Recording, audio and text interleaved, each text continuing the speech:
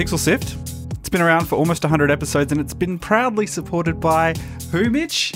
Murdoch University. Well, yes, Murdoch University as well.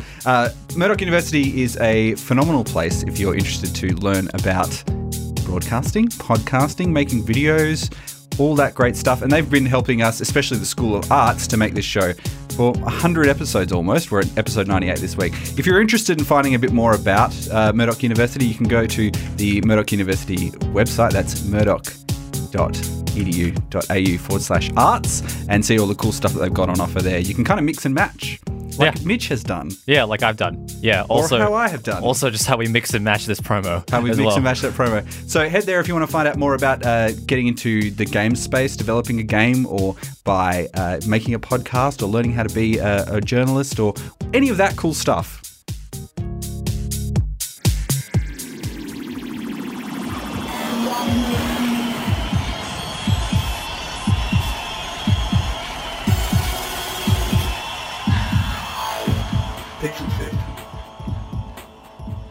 Hello and welcome to Pixel Sift. Now, if you're joining us for the first time, we're a show that's dedicated to the indie game development scene and the broader topics that are making the news in the world of games from Australia and the world. My name is Gianni. I've got my co-host Mitch here in studio with me. Hey, Gianni. And we've got Sarah on the line who's joining us via the telephone network that has been lovingly put together by our Prime Minister. Are we stopping the NBN from working by doing this? Look, we're not playing a game, mate. That's what's causing the problem. So, whoops. We're here to tackle the hard truth. So maybe next week on Pixel Sift we'll be discussing the NBN. gamers in the NBN. But until then, I guess this week is Matt Kelly. He's from Mokomoto, and he's here to talk about a game that we had a heap of fun playing it's almost a month or two ago. But yeah, it was really good fun, called Molemen Must Die. Thanks for joining us, Matt. We really appreciate you coming on the show today. No problem today. Thanks so much for playing as well. We had a great time watching your stream. Yeah, thanks for making it. It was really fun. Very fun. Really liked it, yeah. We're going to be talking fantastic. about everything that Matt's done with Molemen Must Die, but we're going to be checking out some other topics as well today, aren't we, Sarah? What else are we checking out? Oh, we are definitely talking about a very interesting topic. We're going to look at Valve's recent move to ban, or their the way that they are threatened content creators that have put their games on Steam that had sexual content in them, and their move to kind of remove that from their service, or initially asked content creators to remove that. And a lot of confusion, was sparked from that. And they recently released a statement earlier today, about, what they've been doing over the last couple of years and why they've been doing it and what they want the future of Steam to be. So we'll be discussing all that and more very soon. # breaking news. Let's jump in, shall we? Hey there, if you're enjoying the show and you want to hear more, subscribe to Pixel Sift on Apple Podcasts, Pocket Casts, Spotify, or listen on pixelsift.com.au. See you there.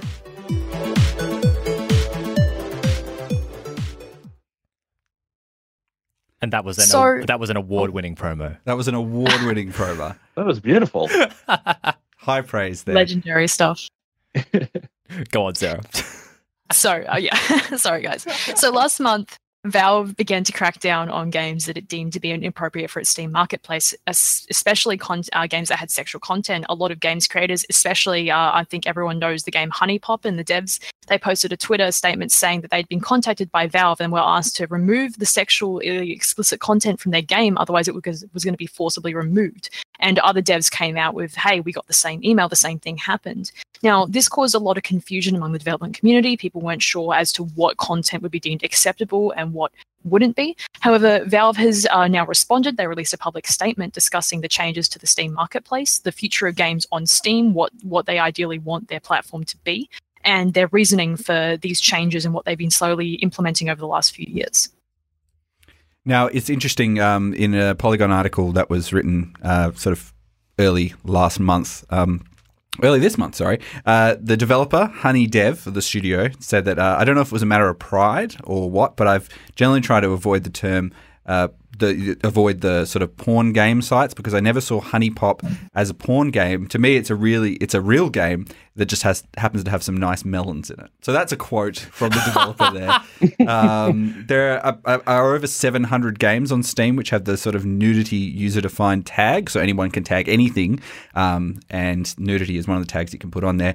And with the bulk of them being that sort of anime-based visual novels, that's making it the 19th most applied tag across the store.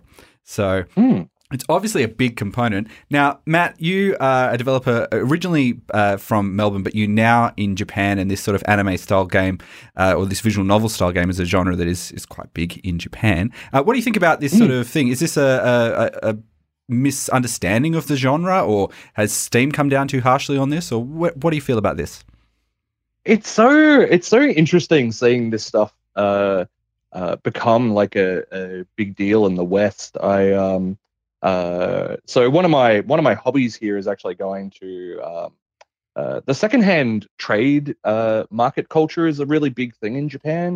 There's lots of large stores that deal in games from 20, 30 years ago, and you see all these games on like Dreamcast and the original PlayStation, even going back to the Super Nintendo, that are exactly what Honey Pop are, but using like Mahjong, for example. So, you'll play a game of Mahjong, and if you do well, then your anime character gets a little more naked. It's certainly not like a new thing in the world, but it's its proliferation has been just so rapid in the West the past couple of years. And I mean, a lot of the ongoing debate around what Valve should be putting on the store, what they shouldn't be putting on the store, and the way that they've handled it, I really see as them basically just trying to protect their business interests for as long as possible. Something that I don't know if everyone really knows is like Steam wasn't even a thing in Japan until a few years ago, and it's right around that time all these games started cropping up. So like they it is undoubtedly connected to trying to capture a new market that they didn't previously have. What I think is really interesting about this is that, as you said, these secondhand markets, these games have existed for a long time, but I think it's the ease of something like Steam, which has made games available from a variety of different places, super easy to get. Absolutely. It feels like it is a bit of a reaction. I mean, in the last week or so, there was obviously this other game that came out, which was made by a developer called Active Shooter, which was kind of very controversial, and it was designed to be sort of a school shooting simulator. I mean, that sort of thing has happened. Well, it was made with the purpose of them pushing the fact that you could play as a school shooter. It was like a cops versus school shooter instead of robbers style game. I watched a review on it, but it was very clear that the only reason why the SWAT cops side of the game existed was so that you could play as a school shooter. Like, that was very clearly, they were using the whole, it's one side versus the other as an excuse to basically allow a game where you could pretend to be a school shooter. And a lot of people wanted the game for the base. I mean, I watched, I think it was a Jim Sterling video on it, and he was talking about how all these people were saying, we need this game because it's going to upset the SJWs. We need this because it's going to prove a point. And it's kind of like, this game is garbage. Like, not in its content, being a school shooter game, but mainly in it's a terrible game. It's a terrible video game. And, I had a quick look at screenshots from that, and I laughed because I have the exact same assets on my computer at home that they use in that game. Yeah, it's just like so many people just kind of have been throwing these, Unity Store asset style games onto Steam. I mean, I follow a lot of YouTubers that play, indie games and stuff, and it's been a trend over the last few years. I've noticed as well that they'll buy a game on Steam, they'll refund it, and then they'll use that money to buy a new one because they're playing under 2 hours because these games are tiny and terrible, and they're usually a couple dollars each. And they'll often say, "Oh yeah, I've seen this map pack before." And I find it interesting how that became almost like a trend in itself on Steam over the years of there being like this flood of terrible, very cheap games that people had just kind of thrown together. Like, I'd be curious to see what your opinion of that is as a developer as well, making your content, like kind of how you feel about that. And, do you think that Valve's sudden pushback against that is going to be a good thing for indie games especially, or is it a potential concern that, we might lose out on content because they're getting more strict? Yeah, that's a really good question. So, like, asset flip games are weirdly not actually a very new thing. So just as a quick example, Grand Theft Auto 5, for example, big, beautiful, sprawling world. About 90% of the textures in that game are not actually made by Rockstar. They're bought from another company who goes around doing beautiful photography. And if you go look, those textures will end up in other games. So, like, the idea of reusing assets from game to game, inside one company or a third party selling them is not anything new in itself.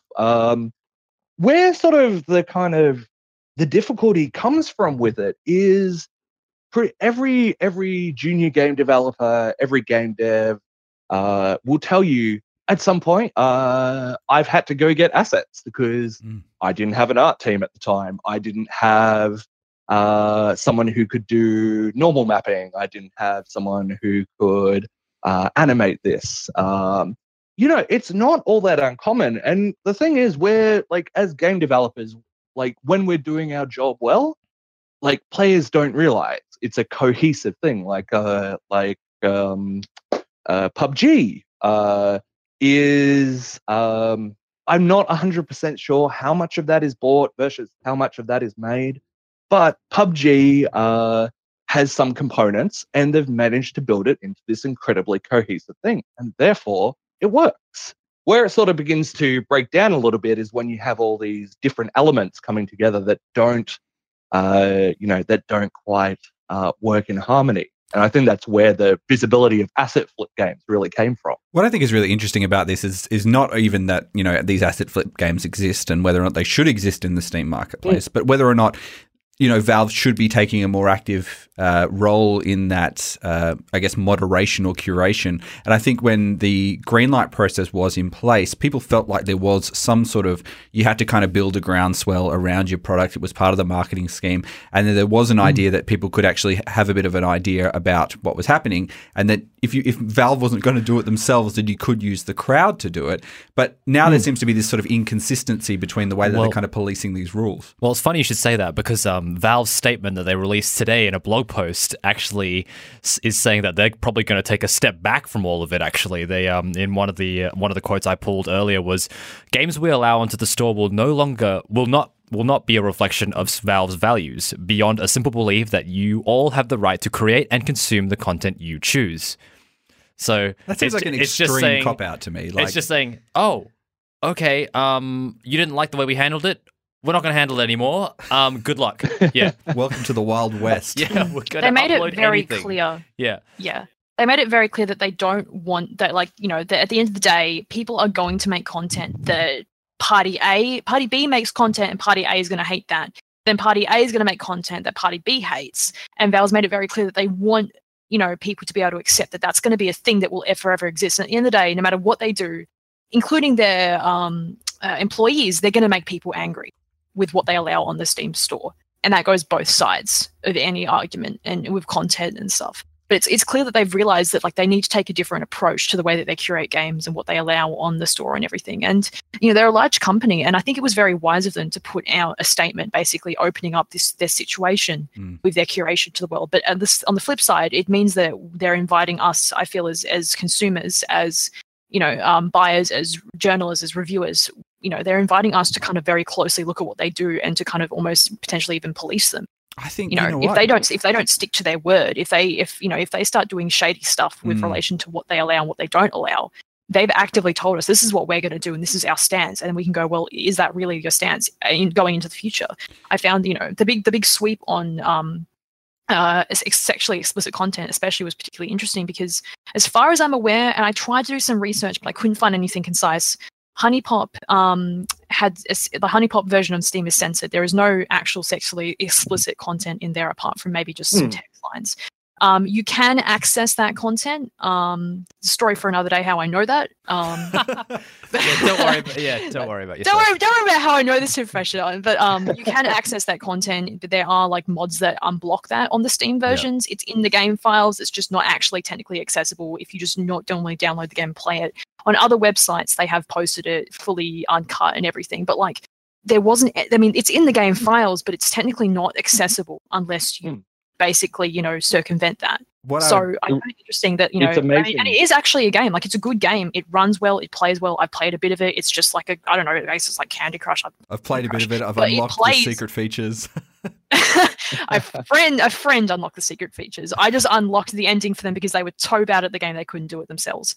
But like, it's a game and it works is the thing. Which is interesting. And if you compare it to some of these like $2 titles that people kind of throw onto the market, it's like they're buggy, they're terrible, there's been no testing. It's kind of like, I find that kind of interesting that, Steam, their first big major public crackdown was on that kind of content where it's like, well, these are actually like, I mean, maybe they're not everyone's cup of tea, but like if it's not got, it's like, and Honey Pop itself didn't really have explicit stuff in it technically. Yeah. Kind of yes, but kind of no. It's like, well, there's all this like this steaming pile of garbage over here in the under $1 section, and kind of just like ignoring that. Like, I find that interesting. What I would say, they were functional games. Yeah, exactly. Yeah, like more functional than some of these $1 ones that people have just kind of thrown up that they made in a short period of time potentially. What I would say is from the, I guess, Steam statement that they put on their blog is they said, the harsh reality of this space is that lies at the root of our dilemma is there's absolutely no way we can navigate it without making some of our players really mad. And in addition, there are controversial topics that are particular to games, like what even constitutes a game or what level of quality is appropriate before something can be released. Now, it says Valve is not a small company. We're not a homogenous group. And the online debates around these topics play out inside of Valve as well. We don't all agree on everything deserves to be on there. So, and they said more recently, we worked on Steam Direct to open up the store to many more developers. What I would say is that quite often by sort of stepping back and not taking a position, that is a position. Absolutely. We see it quite often with a lot of these political debates, but there is a position that you take by standing back and not taking a position. You are sort of supporting the standard, or I guess even the status quo of these certain circumstances. So I just want to read some tweets that we've seen come through on this. So Damon Risu on Twitter says, I've lost all hope that Steam will ever improve as a platform, and my expectations were already so low. And Bruno Diaz says, yet Steam has gotten to a point where at least with a relatively small passion project, I feel okay about losing sales by not being on Steam. It's just awful for the industry and it's a real moral disaster. What I think is really interesting is that when Steam first came out, it really did kind of shift that paradigm, and we didn't see anything like this. A lot of the places, it was still within the CD key and install off the CD sort of era when it first came around, and there was a lot of opposition to how that kind of came out. We're not in that same space anymore. There are alternatives out there, and we can get other bits and pieces. One thing I just want to we'll leave this topic here, but one thing I wanted to leave us on was one tweet that Jake Bowkett said. He goes, the excerpt from Valve's statement actually reads like a parody. Lol, like someone at The Onion could have written this. Let me be crystal clear. We've decided to allow absolutely everything except the things we do not allow. So, yeah, it'll be really interesting to see how it all shakes out. There are other platforms out there. So let's jump into our next topic, shall we? Mitch, what's Discord? Discord is an online chat service that most gamers use. Incidentally, you can also use it to talk to us at pixelciv.com.au/Discord. Yeah, you can talk about episodes, you can talk about upcoming topics, you can probably even coerce Mitch into playing a game with you online. That's not going to happen. That is going to happen. You're doing it. I'm saying that's happening. Sorry. Yeah, well... Join Discord. You should grow your beard back. pixelciv.com.au/Discord.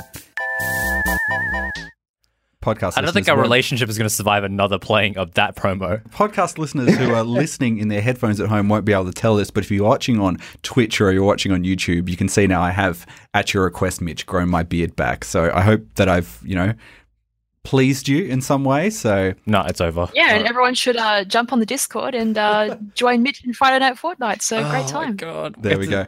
Now we are joined, if you're just joining us, by Matt Kelly. He is from Mokomoto Games. Matt, you have made a game that is, well, maybe you should describe. What exactly is the game Molemen Must Die? Oh gosh, it's such a complicated answer these days. Okay, so Molemen Must Die is about a president who's had a bit of a temper tantrum against the people of the underworld, the Molemen. They've insulted him, and his totally proportionate response has been to deliver a nuclear bomb to the center of the earth, destroying everyone. And he's asked you to take charge of that and make it happen. At the end of every game, though, we find out that, of course, this plan backfires a little bit and ends up destroying a good part of the surface as well. I think I read that story earlier in the week in the New York Times, didn't I? What's the Is art imitating reality? Yeah. It's been such an interesting little journey just on kind of how perception of something changes with the times.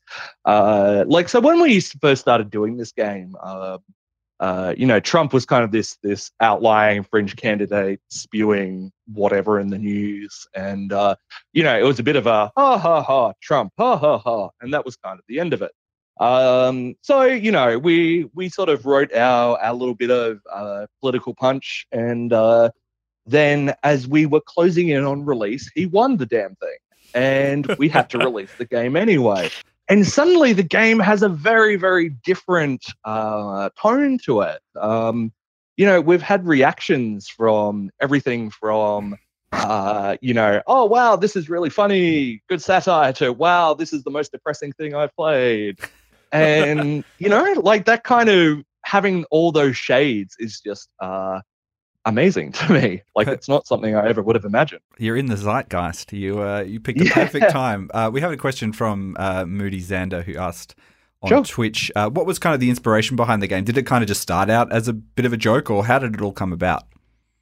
The original version of the game wasn't, it had nothing to do with anything. It was, I don't know if you've seen games in early development, but it was a bunch of cubes moving around the screen. And as things went on, I sort of started looking at, what our goals were in the game, what we were doing, and kind of a lot of the stuff that was being talked about in the media at the time. And particularly, very kind of reactionary politics and, pushing something on to other countries. And I was like, oh, okay, there's some connections beginning to build here.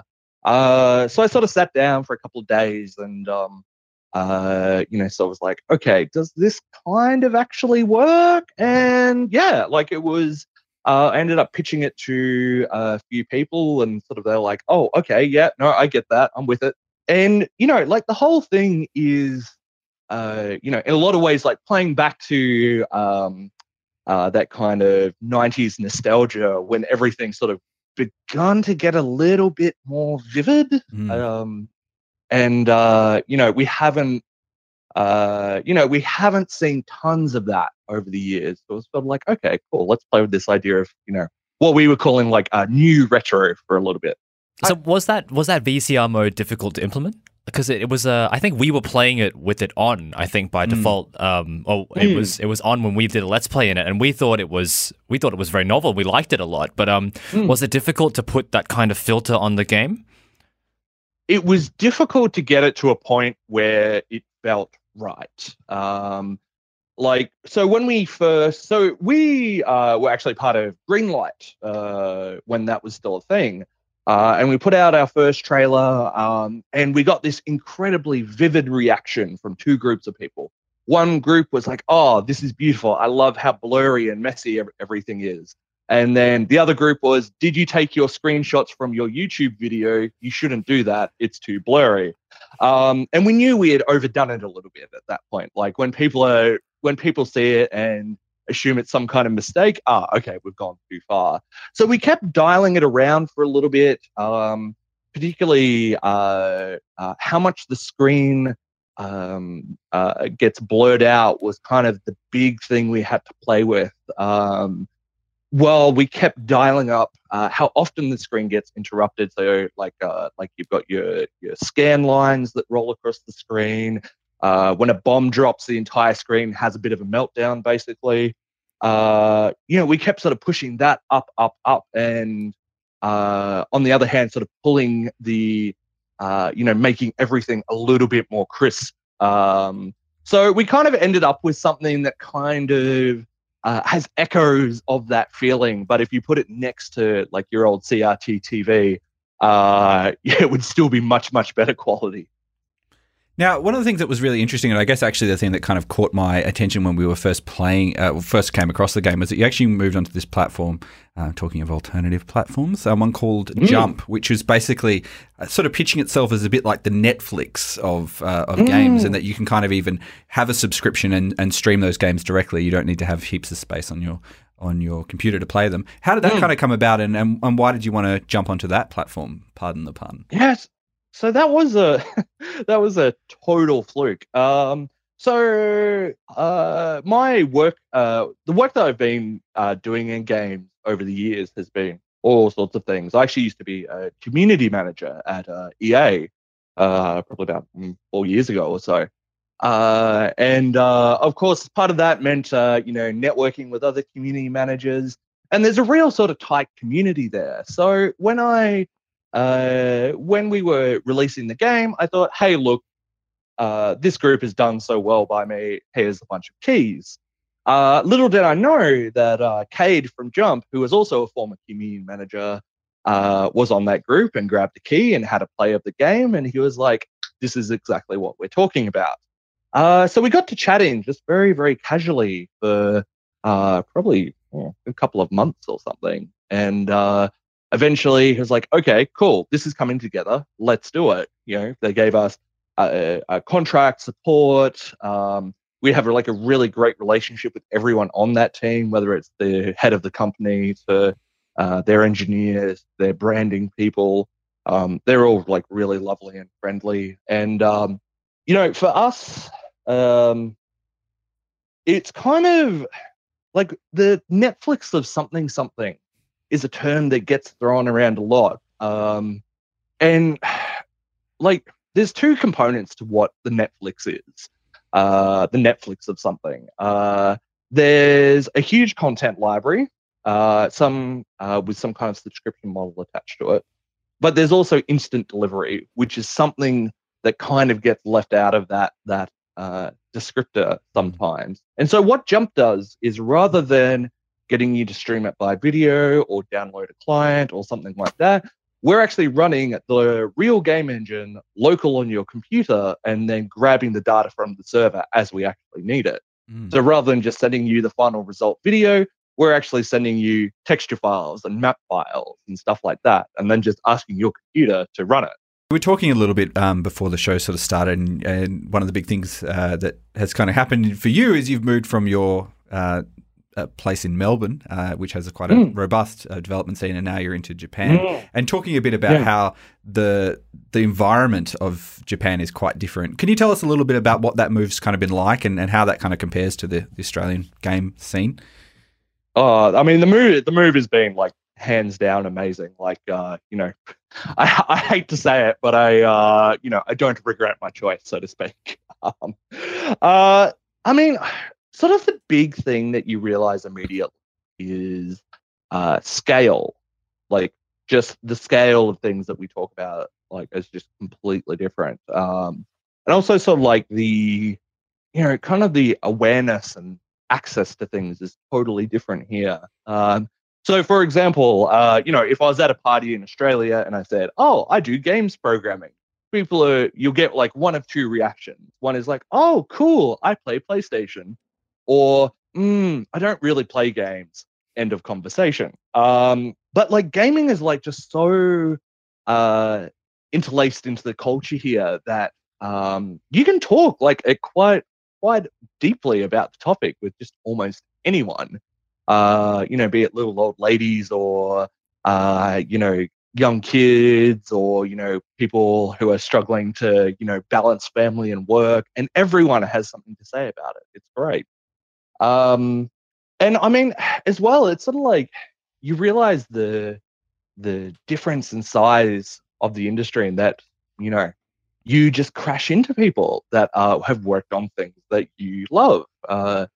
A few weeks ago, there's a very popular anime that I love, and we happened to crash into they're supporting their support people at a train station of all places, and they were just like, "Hey, what up?" Wow. And we had this amazing conversation. Like, you do just kind of have access to this stuff that you wouldn't otherwise. Now, Matt, what are you working on at the moment, and what sort of things can people look forward to coming out from Mokomoto? Yeah, that's a good question. So, there's been moving to Japan has been I suppose it's been pretty smooth in the grand scheme of things, but changing countries is always turbulent. So along with that, a lot of ideas have been changing along the way. Originally, the very last thing I was working on in Australia was actually a city builder. We were actually teaming up with some lovely people who worked on a game called Dimension Jump, and we were working on this sort of defense city builder where you'd play like a SimCity style game, but a monster would come and invade, and you had to defend it. But it's really weird, when you change countries, the kind of culture that you're being exposed to all the time can really radically change your idea. For me, sort of I'm trying to look at all this kind of niche culture that I find very interesting. Quick example, trains in Japan. Trains are a huge thing here. Whether it's people being really into trains, wanting to collect models and stuff like that, or pride of people who work on trains. If you see a Japanese train driver, he or she has the most beautiful uniform that you'll ever see. It looks like they've just walked out of a Hollywood war film or something like that. There's this huge amount of pride that kind of goes with this industry. I'm sort of looking at this going wow, that's so fascinating. So I'm sort of just kind of playing around with all these little cultural things that I find at the moment, and kind of seeing what comes together. For me, games has always been about exploring some kind of cultural situation, and not necessarily in a combative way, oh, this is how the world should work and this is terrible, but more in a kind of, hey, isn't that interesting? So yeah, I have a feeling whatever comes next is going to be along those lines. Sounds really interesting. I'm really looking forward to finding out more about that and keeping an eye on the cool stuff that you're working on. Sounds like you're finding a lot of inspiration in the stuff all around you. Now, Matt, if people want to find out more about the stuff that you're doing and maybe play some of your games, where's the best place for them to go find some more info? Sure. So you can jump on our Twitter, where we're at Mokomoto Games. We're also on Facebook, obviously, similar, Mokomoto Games. You can also find me on Twitter. I've been pretty quiet recently, but I'm just at Crowded World on Twitter. And lastly, if you want to check out our games, most recent one is Molemen Must Die, which you can find on Steam for $2.99 US, I believe. Bargain. There you go. Serious bargain for how fun that is. It's an extremely fun game. We had a great time, and if you want to check it out, we obviously have a Pixel Sift Plays episode where you can watch that and check it out before you give it a go. Thank you very much, Matt, for joining us, and thank you all for tuning in tonight. It's been another great episode of Pixel Sift. So this episode was produced by Scott Quigg and Mitch Lowe and Sarah and me. I'm the executive producer of Pixel Sift. As always, we'll be sticking links up to everything that we've been talking about, some of those articles we're talking about with Steam, on our website, which is www.pixelsift.com.au. You can support Pixel Sift. You can go to our store to buy some merch if you can. It's pixelsift.com/sifters, SIFTERS, sifters. .com.au/store. Or .com.au/store. You can do either, but Sifters is the one that we've set up. You get 25% off if you use that URL.